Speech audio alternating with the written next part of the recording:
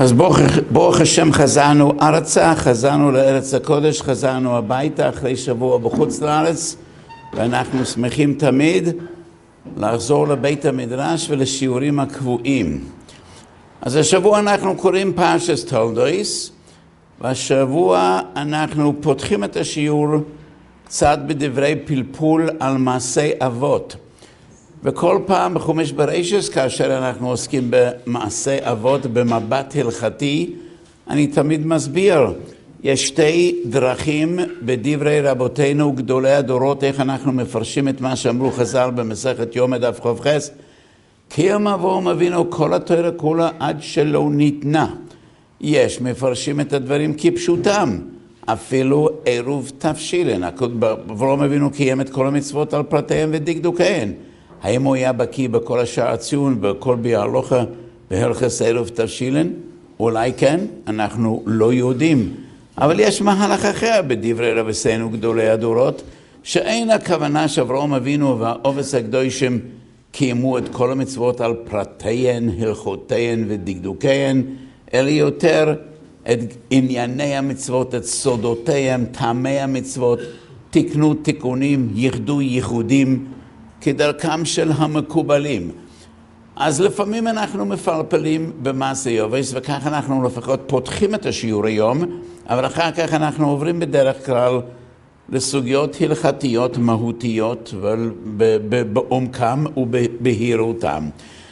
אז בפרשת השבוע אנחנו לומדים שרבקה אוהבת את יעקב ויצחק אוהב את עשיו כציד בפיו, והאונקלוס מתרגם, ורוחם יצחק יוס עשיו הרי מציידי הווה אוכל, דברים כפשוטם, מכיוון שעשיו הוא זה שצד, והוא זה שהכיל את יצחק כהכרת הטוב, כדרכו של עולם. יצחק אוהב את עשיו כציד בפיו ומציידי הווה אוכל.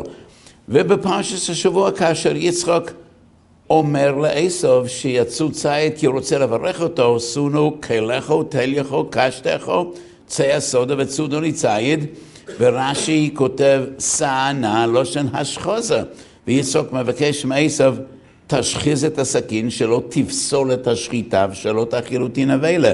והשאלה הגדולה הנשאלת, הלא סוגיה ארוכה במסכת חולין דף ה' דף ו' דיני מומר, ושם כתוב שמומר עבודה זרה פוסל את השחיטה, שחיטת מומר פסולה, ובקידוש דף י"ח עמוד א' כתוב שעשיו היה ישראל מומר. עשיו היה מומר, שחיטת מומר פסולה, איך יצחק אוכל נבלה משחיטה של עשיו? אז אף על פי שיצחק ודאי חשב שעשיו צדיק, כך לפי פשוטו של מקרא, אבל הרבה מקומות בש"ס, בגיטין דף זין, בחולין 3 פעמים, דף ה', דף ו', דף זין, וגם בשאר מקומות יבוא מסדיק טס, כסובס חוב חס כתוב, בהמתם של צדיקים אל הקודש ברוך הוא מביא תקלה על ידם, צדיקים עצמם לא כל שכן, אז איך יכול להיות שהקודש ברוך הוא הביא תקלה על יצחק שהוא אכל בוסר נבלה, שחיטס מומר? שאלה זו נשאלה על ידי שני גדולי דורות, אחידו, ספר פסח עיניים בחולין דף ה', והישמח מוישה.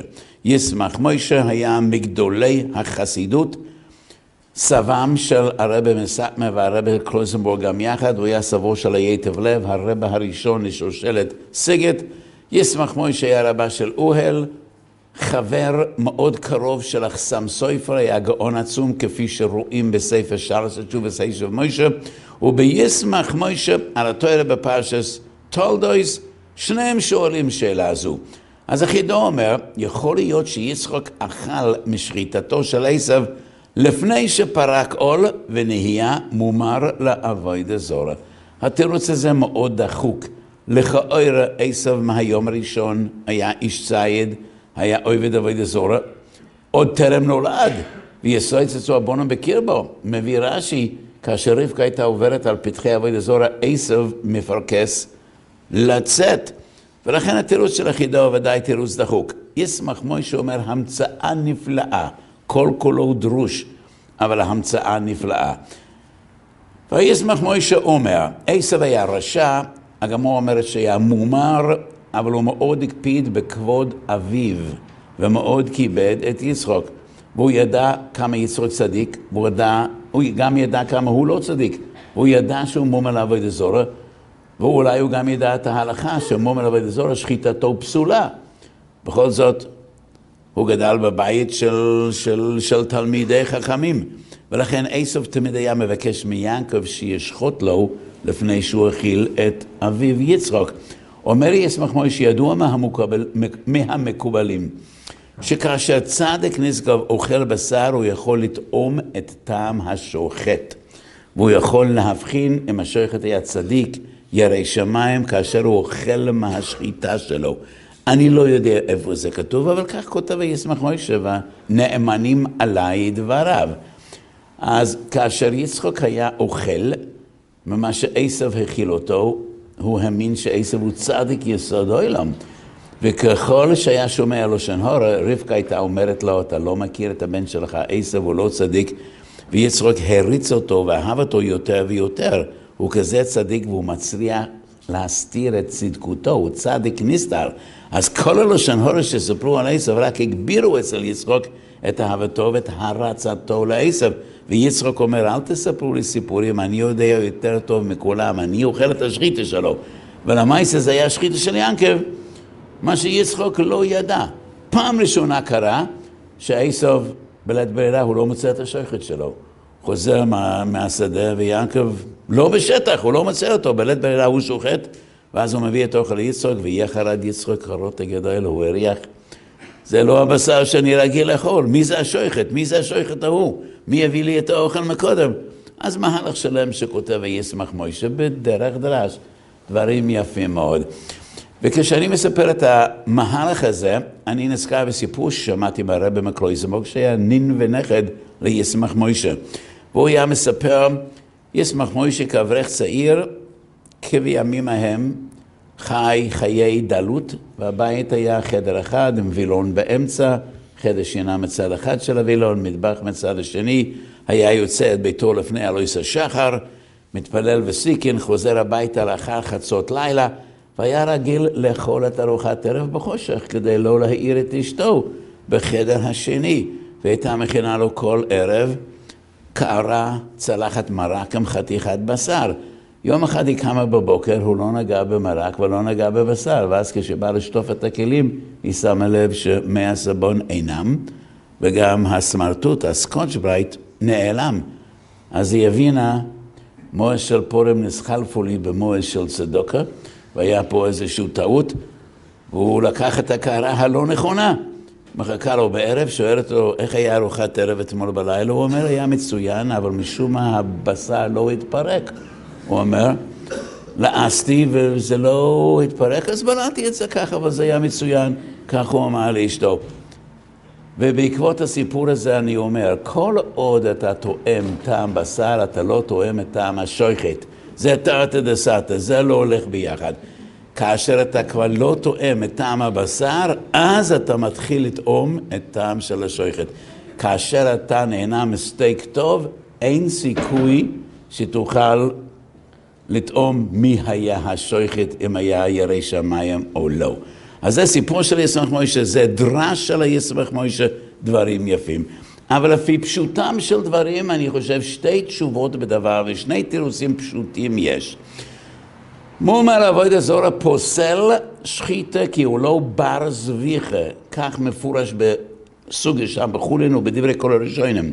הוא לא נחשב בר זביחה כי הוא לא מאמין בזביחה והוא לא שומע מצוות והוא כופר בתורה. הוא לא בר זביחה ולכן השחיטה שלו פסולה.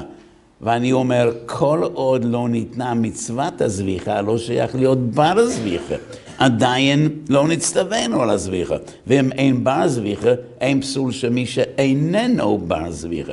בחולין צדק א', חז"ל מפרשים את הפסוק, וטבח טבח והוכן.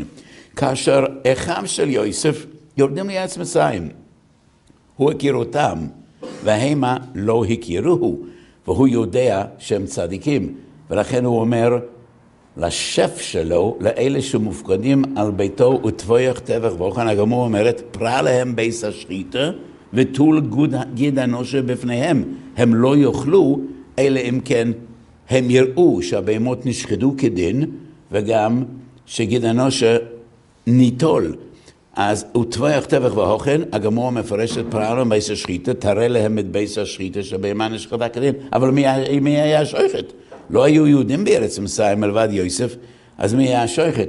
השוחט ודאי היה גוי, אז איך הם אכלו, ומה היה הקפידה של יוסף שישחטו ויתלו את גיד אנושה, כאשר בלאו הכי השחיטה פסולה. ולכן אני אומר, לפני שניתנה תורה, לא שייך לפסול שוחט כי הוא לא בר זביחה, כי לא שייך להיות בר זביחה לפני שניתנה מצווה זביחה.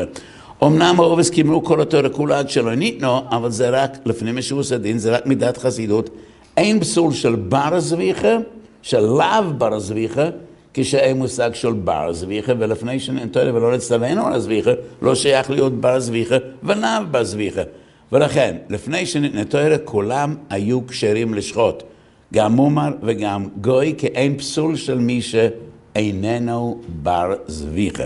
כך נראה לעניות דעתי. והתירוץ השני שהייתי אומר, לפני שנתון לא שייך, אין הקדוש ברוך הוא מביא תקלה על ידם, כי אין תקלה. הם קיימו את המצווה כמי שאיננו מצווה ועושה, ורק במידס חסידס, ולכן לא שייך, אין הקדוש ברוך הוא מביא תקלה על ידם. אמנם הגמור אומרת, שבהמתון של צדיקים אין הקדוש ברוך הוא מביא תקלה על ידם, ובהם ודאי לא שייך אצלה כלל, לא מצווה ולא עבירה ולא כלום, וכי האובויס לפני מתן תורה היו פחות מאשר בהמתון של צדיקים, ובכל זאת אני חושב, אין הנידון דומה לראיה. כשיש תקלה, אפילו בהמתון של צדיקים, אין הקדוש ברוך הוא מביא תקלה על ידם. אבל כשאין תקלה, אז כל הכלל הזה לא שייך, והוא נופל. ולפני מתן תורה אין מצוות, אין עבירות. לא נצטווינו בהם, ולכן לא שייך לומר, אין הקדוש ברוך הוא מביא תקלה על ידם, כי אין כאן תקלה. אלה שני תירוצים פשוטים שהייתי אומר, מלבד שני התירוצים שציטטתי מדברי אחידו והישמח מוישה. אז פתחנו את השיעור קצת בדברי דרש, אבל עכשיו אני רוצה לעבור לגדר של מומר, לדיני מומר לגבי דיני תורה. עכשיו סוגיה זו עצומה וגדולה והיא מפוזרת במרחבי הש"ס, ובכל זאת אני מלקט קצת פה ושם, ונדבר קצת על דין מומר, קוטים, קראים, האנוסים, משומודים. שבוע שעבר הייתי בספרד, עם קבוצה חשובה של יהודים יקרים מארצות הברית, וכל השיעורים שמעתי, לא כולם, אבל רוב השיעורים שמעתי, עסקנו בתולדויס ישראל, גדול ישראל של ספרד, ודגש על האינקוויזיציה ועל מסירות נפש ועל הפולמוס הגדול בדין האנוסים, ואנחנו נגיעה קלה גם בסוגיה זו. הלכס רבס קוף נון טס, מותר מן התורה להלוות לגוי בריבס וללוות ממנו בריבס, כי עשר ריבס זה רק בין אדם ובין אחיך וחי אחיך עמך. לא יסיקח מאיתוי נשך רק בקרב ישראל. חכמים מסרו ללוות מגוי בריבס, משום שלא ילמדו ממעשיו, כדי ליצור חיץ כמו הרבה תקנות שתיקנו חכמים, כדי שלא נתקרב מדי אל הגויים, שנשמור מרחק מהם ושלא נלמד ממעשיהם. קופנו תסיב בייס כתוב, שקוטי כמו מומר, מומר מותר להלוות לו בריבית, אבל אסור ללוות ממנו בריבית. מדוע מותר להלוות לו? כי אין אנחנו מצווים להחיותו, וממילא מותר לקחת ממנו ריבית, אבל אסור ללוות ממנו ולשלם לו ריבית. זה אסור משתי סיבות, איסור ריבס, וגם לפני יבל לא יסיתן מכשול. אמנם הוא מומר לעבוד זרה, אבל זה לא פותר אותו משום מצווה, ויש לפני יבל לא תיתן מכשול. מסביר התז סעיף קוטן ג', ודברי התז כבר מפורשים בדברי רוב הראשונים בבוא מציע דף עין א'.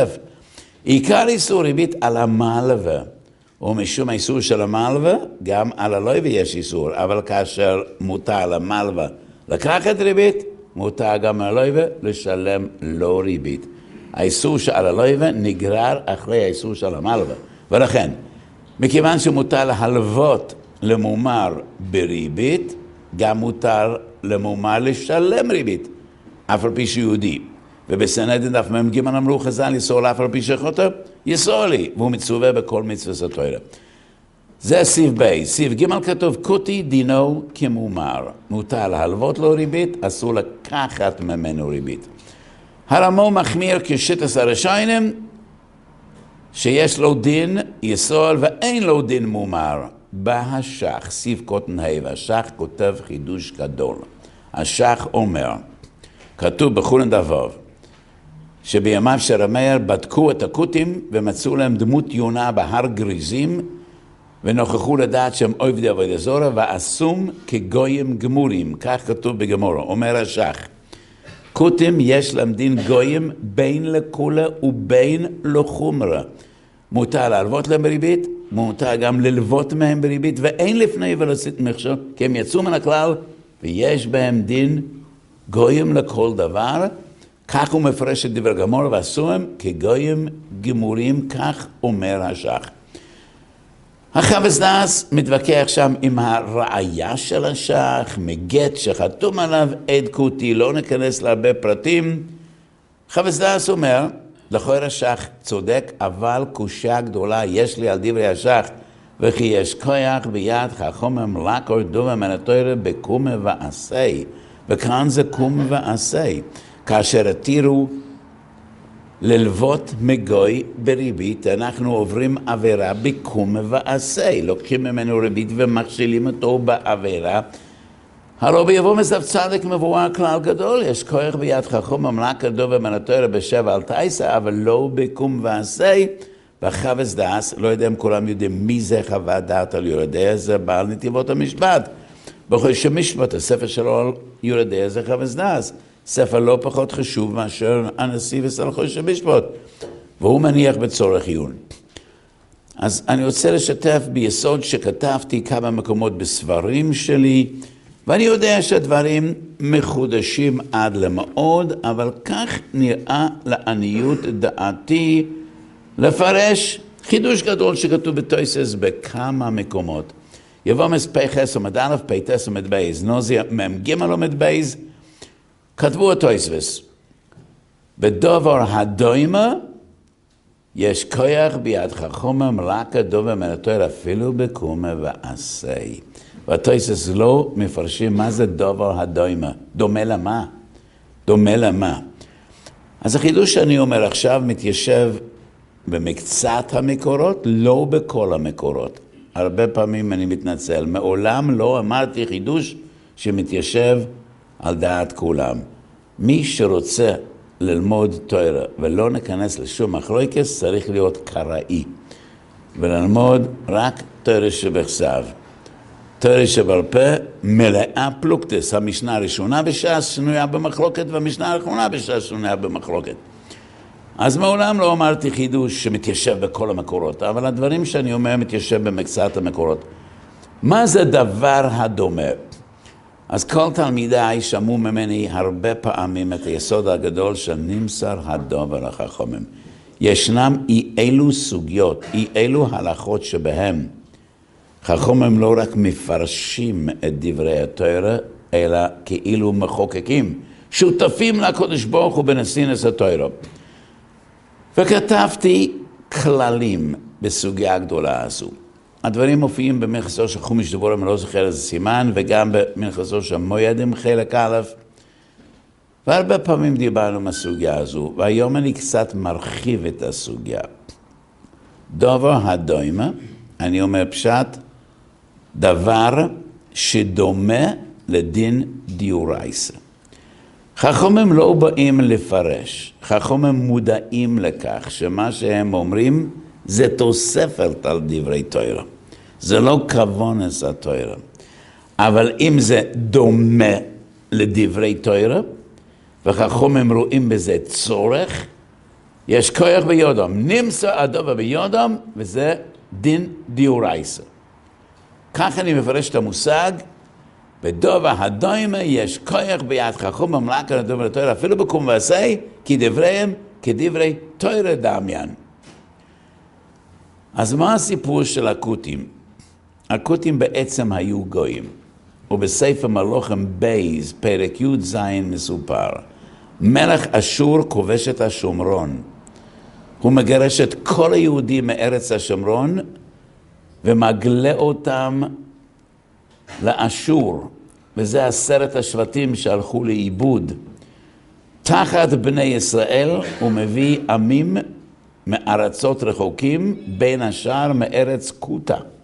ואלה הכותים. הכותים היו גויים שבאו ליישב את ארץ ישראל, ליישב את השומרון. אחר כך התגיירו. אחרי שהקדוש ברוך הוא גירה בהם עריות, התגיירו. ובמסכת קידושין דף ע"ה יש מחלוקת בגמרא, גרי אמס הם או גרי עריות. האם הגירות שלהם תפסה כי התכוונו לשם שמיים, או שמא מכיוון שלא התכוונו לשם שמיים, אלא מפחד העריות בכלל אין תוקף בגירותם. הרמב"ם פוסק כותים גרי אמס. זה שיטת רבי עקיבא בקידושין ע"ה, והלוכי כרבי עקיבא מחבריו. בכל מקום שיש מחלוקת רבי עקיבא וחבריו, הלוכי כרבי עקיבא. כך פוסק הרמב"ם. גרי אמס הם.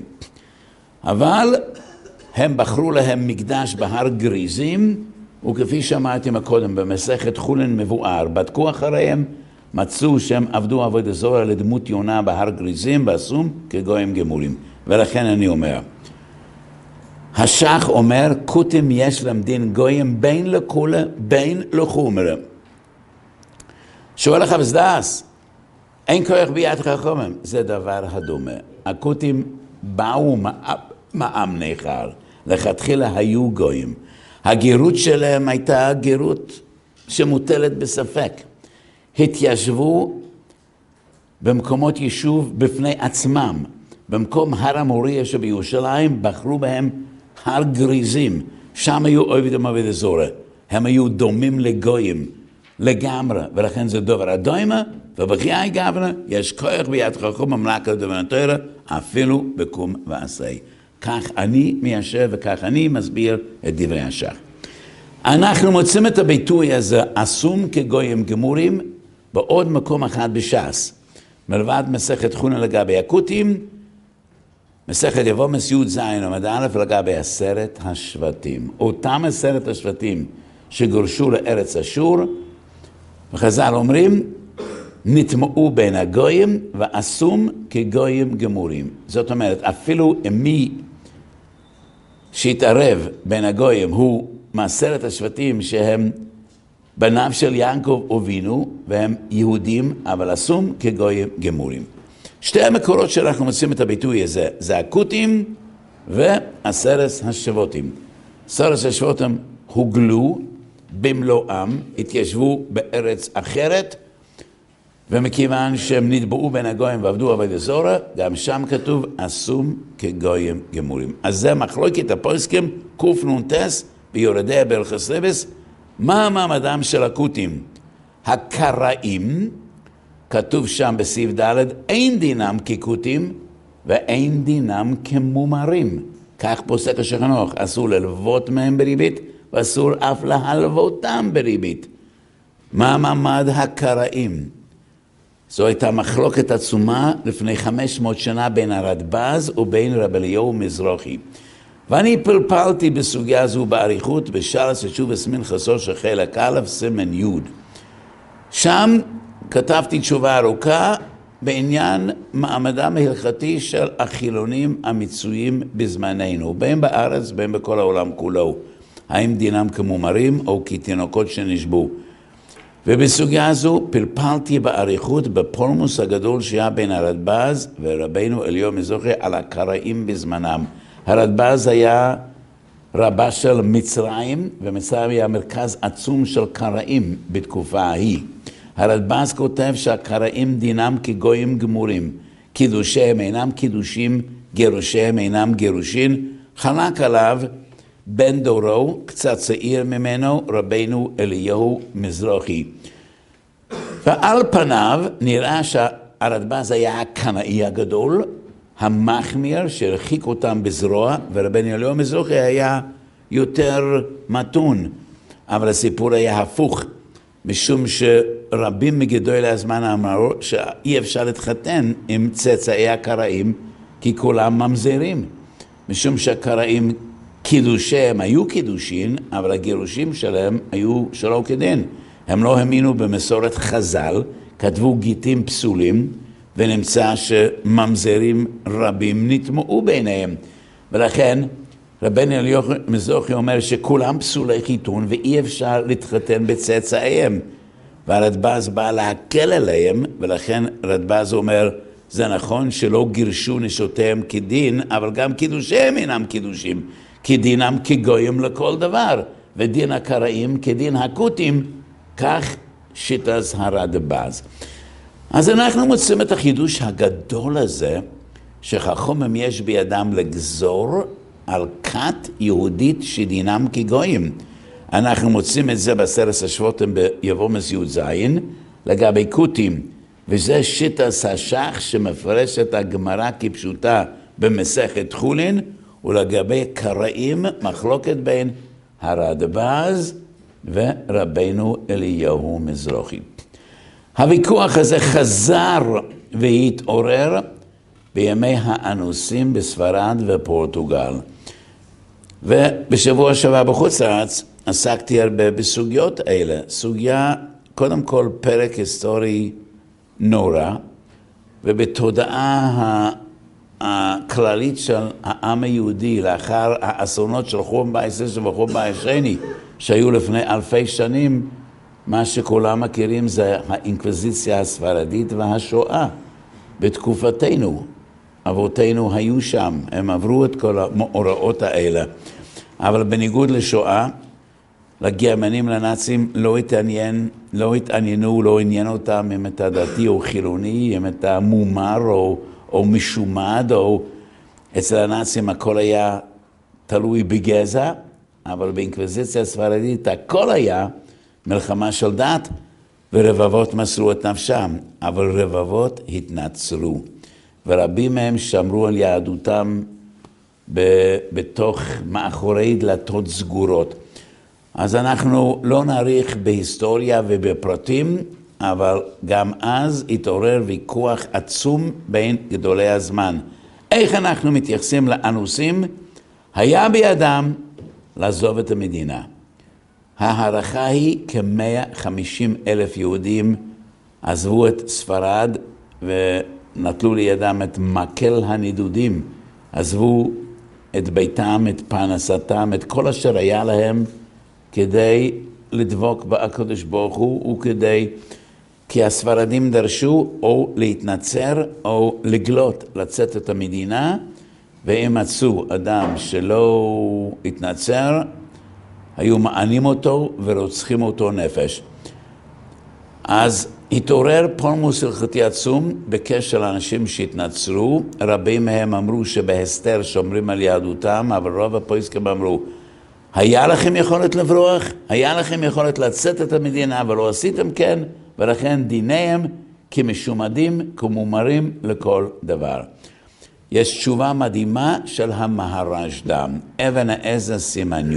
מהרשד"ם אומר שאלה שנשארו בספרד, רבים ברחו לפורטוגל.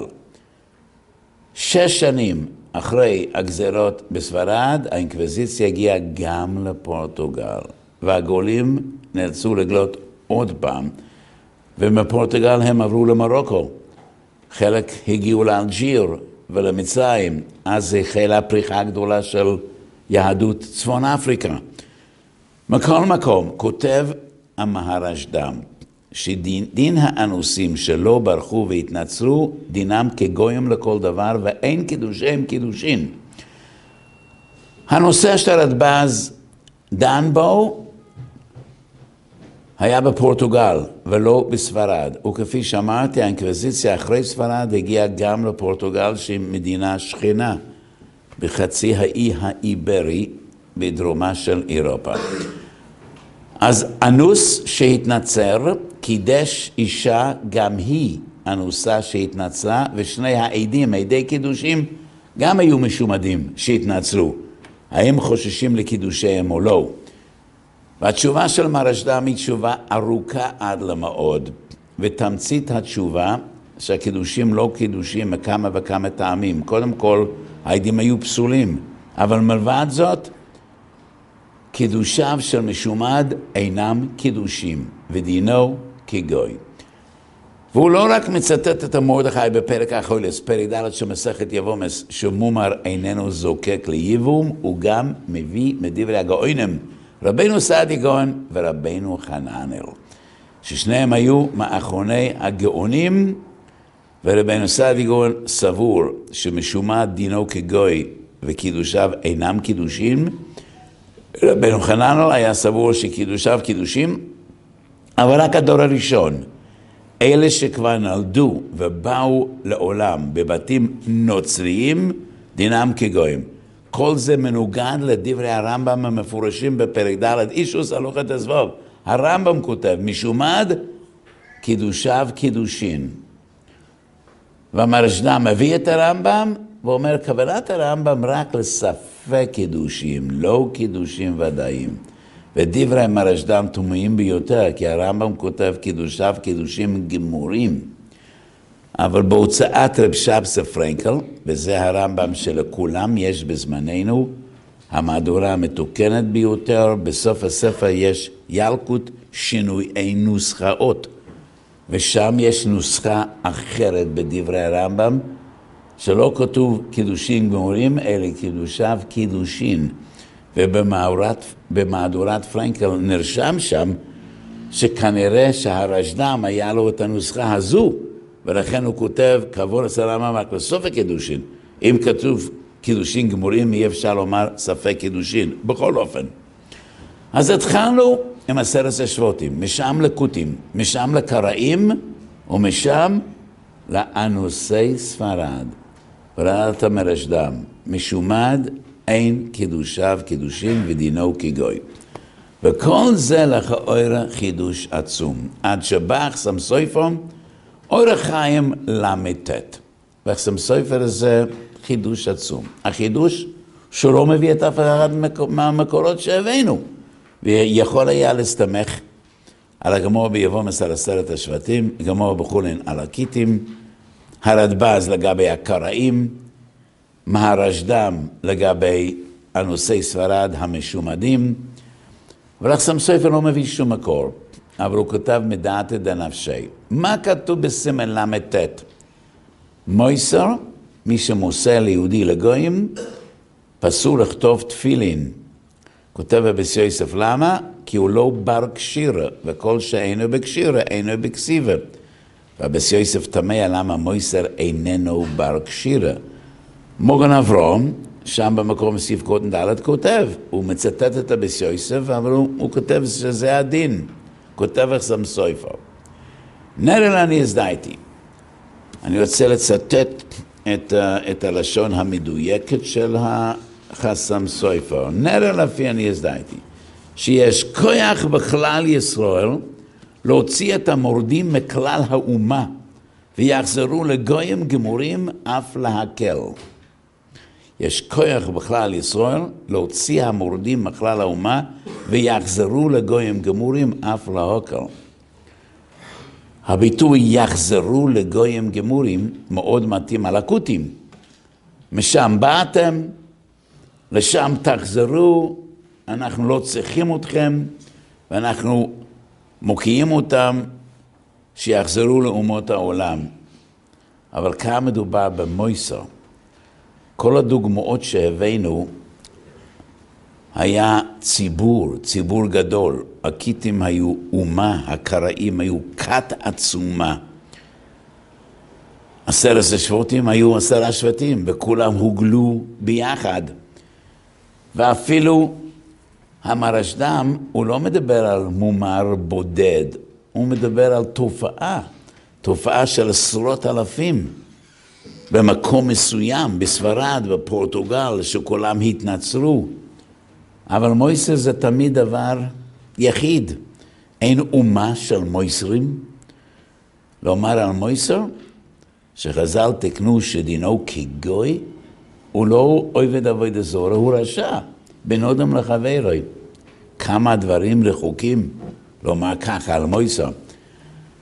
אבל החסם סופר לא מביא את אף אחד מהסוגיות שהבאתי, ותחת זאת הוא מתבסס על שתי מקורות מאוד מעניינים. זכר לדבר, רו ויתר גויים, פסוק בחבקוק. הטיל להם 7 מצוות, כך כתוב בבבא קמא דף ל"ח, אף על גב דלאו ראיה גמורי, מכל מקום כן נראה לי. ודאי שזה לאו ראיה גמורה, לא יודע אם זה בכלל ראיה.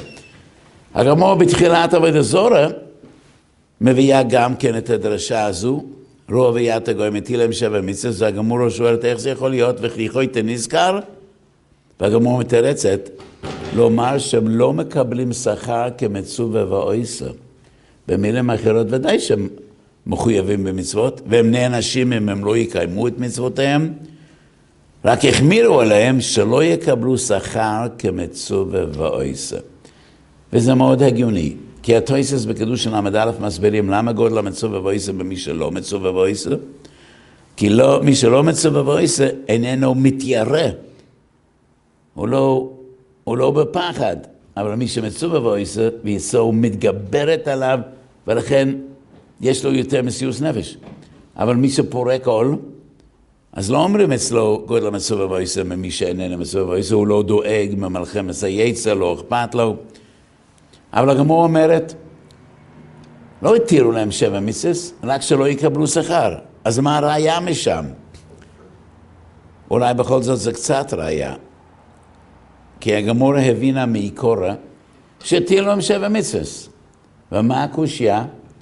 וכי חויטה נזכר, משמע שאין קושיה על עצם היכולת לפתור אותם מן המצוות. זה ביד חכמים. כל הקושיה לא סביר שפטרו אותם, כי למה חויטה נזכר? אבל מטעם אחר, אני לא מבין כלל מה זה קשור לענייננו. שם לא מדובר ביהודים, מדובר בגויים. מדובר בגויים. איך אפשר משם להביא ראיה שיש כוח בכלל ישראל? להוציא מורדים בכלל האומה, יהודי יכול להיהפך לגוי? יש כזה דבר? ומה ראיה משם? שם לא מדובר ביהודים, שם מדובר בגויים, ושם מדובר בנובי. זה לא תקנת חז"ל, זה נובי. זה נובי חבקוק. זה לא יכול לחדש דבר, אבל אולי רק בתורת ישראל. אולי לאומס ואוילם כן. אז משתי סיבות אין שום ראיה משם. שם לא מדובר באומה יהודית, מדובר בגויים, ושם מדובר בנובי שמדבר בשם השם, לא בחכמים שמתקנים תקנות. עוד כותב החסם סופר, מוצאינו בעזרא, כל שלא יעלה לארץ, הכריז עזרא הסופר, יחרום כל רכושו, והוא יבדל למקהל הגויים, משמע שהוציא מכלל ישראל. וגם זה פלא. אף אחד ממפרשי המיקרו בספר עזרא, ואף אחד ממפרשי הש"ס לא מצינו, שעזרא גזר שמי שלא עלה לארץ ישראל ביחד איתו ומנחמיה הוא כבר לא יהודי. זה לא המשמעות. יבוד למקהל הגויים, ואנחנו מרחקים אותם, הוא כעס עליהם, אבל אף אחד לא מפרש שהם כבר לא יהודים. מי שלא עלה, עם עזרא ונחמיה לארץ ישראל לא יהודי, מעולם לא שמענו כזה דבר. לגבי השאלה האם יהודי יכול להפך ללא יהודי, לא, אין כזה דבר.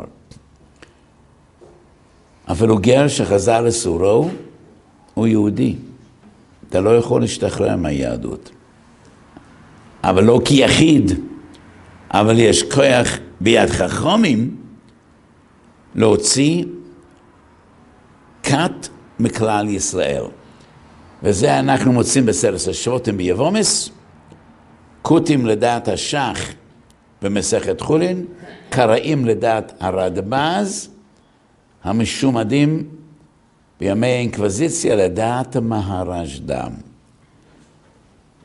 הדברים שנויים במחלוקת גדולה, גם בקשר לכותים, השח חולק על הבס יוסף והרמו, גם בקשר לקראים, רבנו אליהו מזוכי חולק על הרדב"ז, ואני הוכחתי מ4 מקורות שהשולחן לא פוסק כמו הרדב"ז, אבל בכל זאת מצינו. אבל עדיין, החסם סופר חידוש עצום, שהדברים נאמרו לגבי מויסר, זה לגמרי לא מתיישב על הלב. אנחנו מוצאים רק בכתות גדולות, קבוצות שלמות שיצאו מן הכלל, ופרקו לחלוטין מצוות ישראל. עבדו אלוהים אחרים, כפרו בעיקר, וקבוצות גדולות. כמה רחוקים לומר את הדברים לגבי מויסה, ודברי אחסם סופר חידוש עצום. אז אנחנו התחלנו בעת הקדומה ביותר, 10 שבטים, ומשם עברנו לקוטים, קראים, המשומדים שהתנצרו בימי אינקוויזיציה, ואנחנו הולכים לפי סדר הדורות לפני 200 שנה. במאבק הגדול בהונגריה בין האורתודוקסים ובין הניאולוגים. היום אף אחד לא יודע מה זה ניאולוגים, אבל כל יהודי הונגרי מלפני השונה ידע לדבר על הניאולוגים. הניאולוגים היו הקהילות הרפורמיות. ולמה המלחמה הגדולה ניטשה דווקא בהונגריה? ערש ההשכלה הייתה בגרמניה ולא בהונגריה. אז אפשר לומר בציניות, כשיהודים נלחמים ורבים מילא, אבל כשהם רבים על כסף, אז המלחמה עולה עד לב השמיים. בגרמניה המאבק לא היה על כסף. אז נלחמו החרדים נגד המשכילים. בהונגריה המאבק היה על כסף, כי בגרמניה המדינה לא הכירה בקהילות היהודיות. בהונגריה כן. בהונגריה הקהילות היו מוכרות מטעם המדינה, ומי ששילם מס קהילה היה פטור מתשלום מיסים, כמו בהרבה מדינות מתוקנות היום. יש גופים שיש להם פטור ממס. ובהונגריה הקהילות היו מוכרות מטעם המדינה, ולכן מי ששלט בקהילה היה בזה כוח עצום, כוח כלכלי. ולכן בהונגריה, בכל עיר, בכל עיירה, המאבק היה מי שולט בקהילה. ומכיוון שהחרדים היו מיעוט ברוב הקהילות, הם נאבקו לקבל הכרה ממשלתית שהמדינה תכיר בשתי קהילות יהודיות, בניאולוגים וגם באורתודוקסים, והם הצליחו. ולכן המאבק הגדול בין ההשכלה ובין האורתודוקסים היה בהונגריה, ואז נולדה ההגדרה אורתודוקסיה. עד היום הזה יהודים שומרי מצוות שהולכים במסורת אבותיהם, קרויים אורתודוקסים, כי החרדים כשהם התפצלו מקהילות בהונגריה וייסדו קהילות משלהם, הם קראו לקהילות שלהם האורתודוקסי, דהיינו הקהילות האורתודוקסיות. והקהילות האלה נולדו על ידי תלמידי החסם סופר. המאבק הגדול הזה פרץ אחרי פטירתו של החסם סופר. והיה ויכוח בין הגדולים האם להוציא את הניאולוגים לגמרי מן הכלל ולהכריז עליהם שבנותיהם פסולות לחיתון ודינם כגויים לכל דבר, או לא. יש תשובה מעניינת במשנה הלוכס של הגאון רב מנשה קליין. היה מבוגר בהרבה ממני, אבל הייתה בינינו ידידות גדולה. כשהוא עלה לגור ברמות ובנה את קריית אונגבר, קרוב אלינו, דבר ראשון הוא בא לבקר בביתי, ואני זוכר כשהייתי ילד קטן, שבת שהוא בילה בבית הוריי ביחד איתנו. שאל תשובס משנה הלוכס, היה גאון גדול, חלק י"ז סמ"ך א', יש לו תשובה של בחור ישיבה שהתארס עם בחורה, ואחר כך לפני החתונה נודע לו שסבא רבא שלה היה מנהיג של קהילה ניאולוגית בהונגריה. והבחור בא לשאול האם מותר להתחתן עם הנינה שלו. ורב מנשה קליין כותב שהוא שמע מאחד מרבני הונגריה שבימי מהר"ם שיק, תלמידו הגדול של החסם סופר, כשייסדו את הקהילות האורתודוקסיות, היו רבנים שהציעו להכריז על הרפורמיסטים שדינם כגויים ואסור להתחתן איתם, והמהר"ם שיק התנגד והוא אומר, אף על פי שמלחמה לנו איתם, אבל הם בני קהל חי, וחלילה להכריז עליהם ולפסול אותם לנישואין. כך כותב רב מנשה קליין, והדברים סותרים תשובה מפורשת במהר"ם שיק. אור החיים סימן ש"ה, יש לא תשובה אלא איגרת שמהר"ם שיק כותב לכתב סופר, בנו הגדול של החסם סופר, ממשיך דרכו בקהילת פרשבורג. כנראה שהכסף סופר לא היה חזק מספיק, ומהר"ם שיק כותב לו מכתב תוכחה באריכות גדולה, שהגיע הזמן שהרבנים האורתודוקסיים ישמיעו את קולם ויצאו במחאה גדולה, מלחמה גדולה נגד הרפורמים שמכרסמים ביסודות היהדות והם מחריבים את הכל. והמרמשיק כותב שם שיש להוציא אותם מקהל השם ולהכריז על בנותיהם שהם פסולות חיתון, והוא כותב בחריפות יתרה. רב חיים סופר היה גם תלמיד של אחסם סופר, צעיר והיה קנאי גדול, אב בייסדם במונקאץ', חיבר את התשובס מחנה חיים, ויש לו ספר כן סופר, ושם יש מכתבים שהוא מתכתב עם המרמשיק, ובמכתבים מהם המרמשיק הרבה יותר מתון מאשר במכתב שהוא כתב לכסף סופר. כנראה שאותה מכתב הוא רצה לעורר את הכסף סופר, ולכן הוא כותב בדם ליבו, בכאב רב, בחריפות יתרה, אבל למעשה אכן הוא היה בדעה שאין בסמכותנו, אין בכוחנו להוציא מן הכלל עדות יהודיות, וכך הוא הכריע למעשה. אז זה עוד פרק מעניין מאוד במערכת הגדולה של כתות בישראל. האם אפשר להוציא אותם מן הכלל? אז הכלל הגדול שיהודי לא יכול להפך לגוי זה ברצונו. אדם לא יכול לעשות שום דבר להיות גוי. אבל כאשר השעה הייתה צריכה לכך, כפי שכותב אחסם סופר, יש סמכות בעם ישראל להוציא מקורבו את המורדים. כך אנחנו מוצאים בסרס השבותים, קותים, קראים, אנוסי ספרד, וברוב המקרים הדברים היו שנויים במחלוקת כפי שציינתי. אז השבוע אנחנו קוראים את פרשת תולדוס. פרשת תולדוס מתחיל הסיפור של יעקב ועשיו. 3 פרשיות שלמות למדנו על אברהם אבינו. לך לך וירוך יסורו. הסיפור של יצחק הוא חלק קטן של פרשת תולדוס. לא יודע פשר דבר, אבל על יצחק אנחנו לומדים מעט מאוד, ובפרשה שלנו אנחנו כבר עוברים מיצחק ליעקב ועשיו. ושלושת הסיפורים הראשונים זה קודם כל ויסוד יצרו בנו בקרבה עד שנולדו.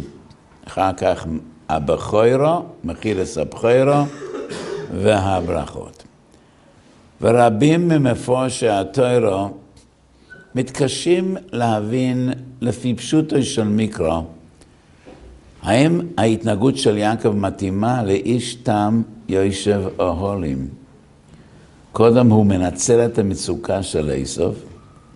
עשיו חוזר מן השדה ואומר, אני הולך למות, תן לי קצת לאכול ולשתות. ויעקב אבינו אומר, בבקשה, בבקשה, אבל קודם תחתום כאן. ועשיו שואל, על מה אני חותם פה? אתה מוכר את הבכורו. אמרתי שיעור שלם שהולך להיות מודפס במיכה סושו, פרשה זו במהדורה חדשה. האם מכר שנעשה בתנאים כאלה בכלל יש בו תוקף? מיבוא מסקובוב משמע שלא. ואחר כך רבקה ויעקב קושרים קשר לעבוד על יצחק הזקן שהוא עיוור והוא לא רואה, ולהעמיד פנים בעורמה כדי להוציא את הברכות.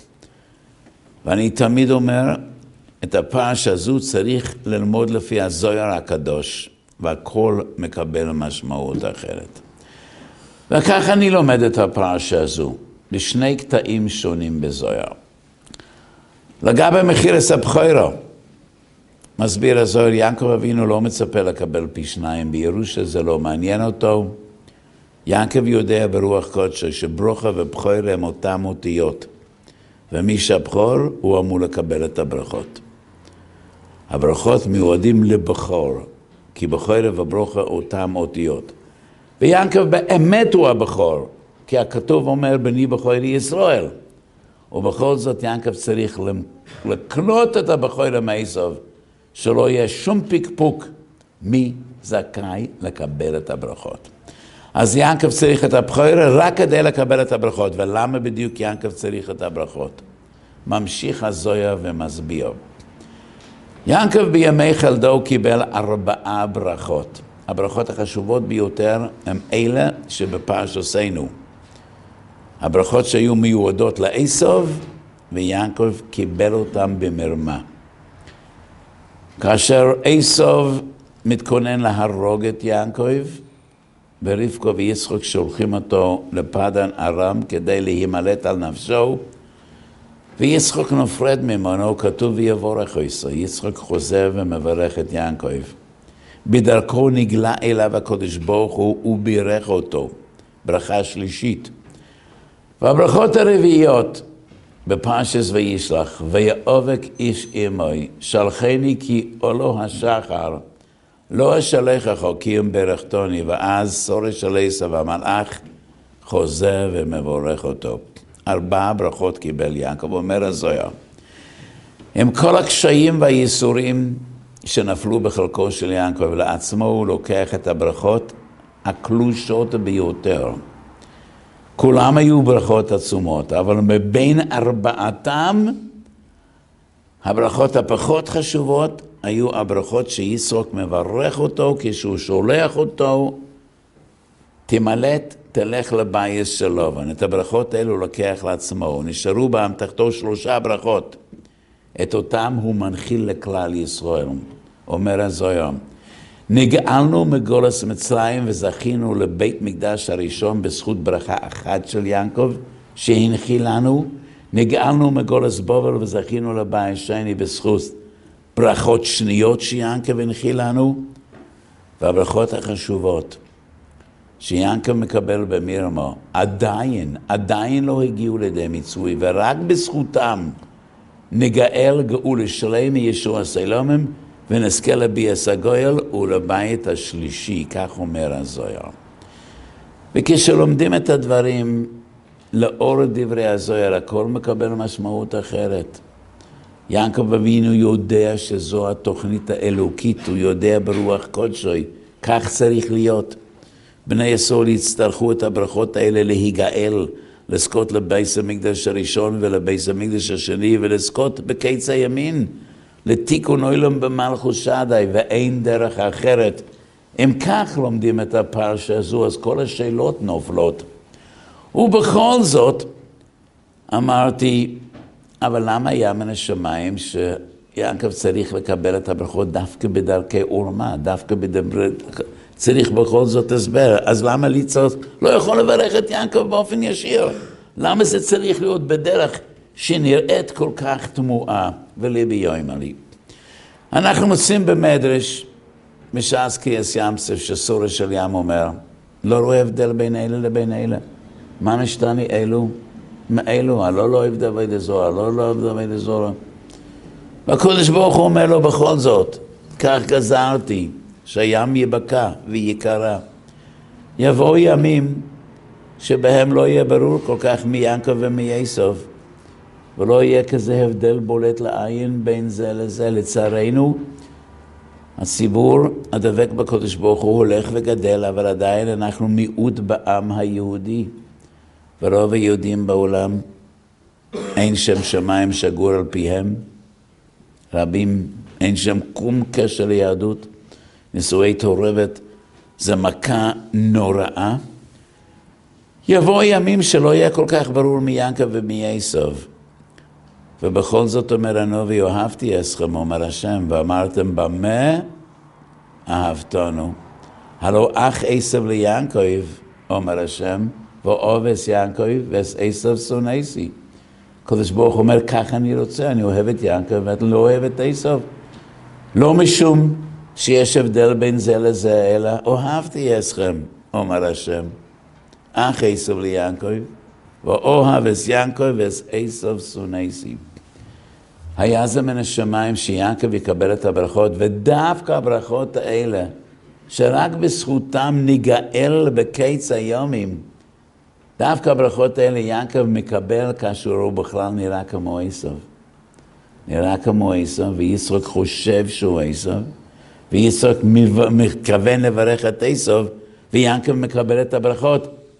כי הברכות האלה יעמדו לנו גם בימים שבהם מלאכי עליון אולי אומרו, מה נשתנו אלו מאלו? ואלה הברכות.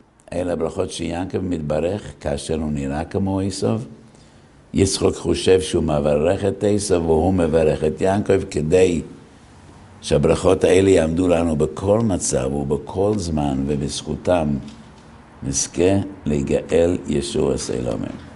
אז הברכות האלה עדיין לא הגיעו לידי גמר, עדיין לא הגיעו לידי מיצוי.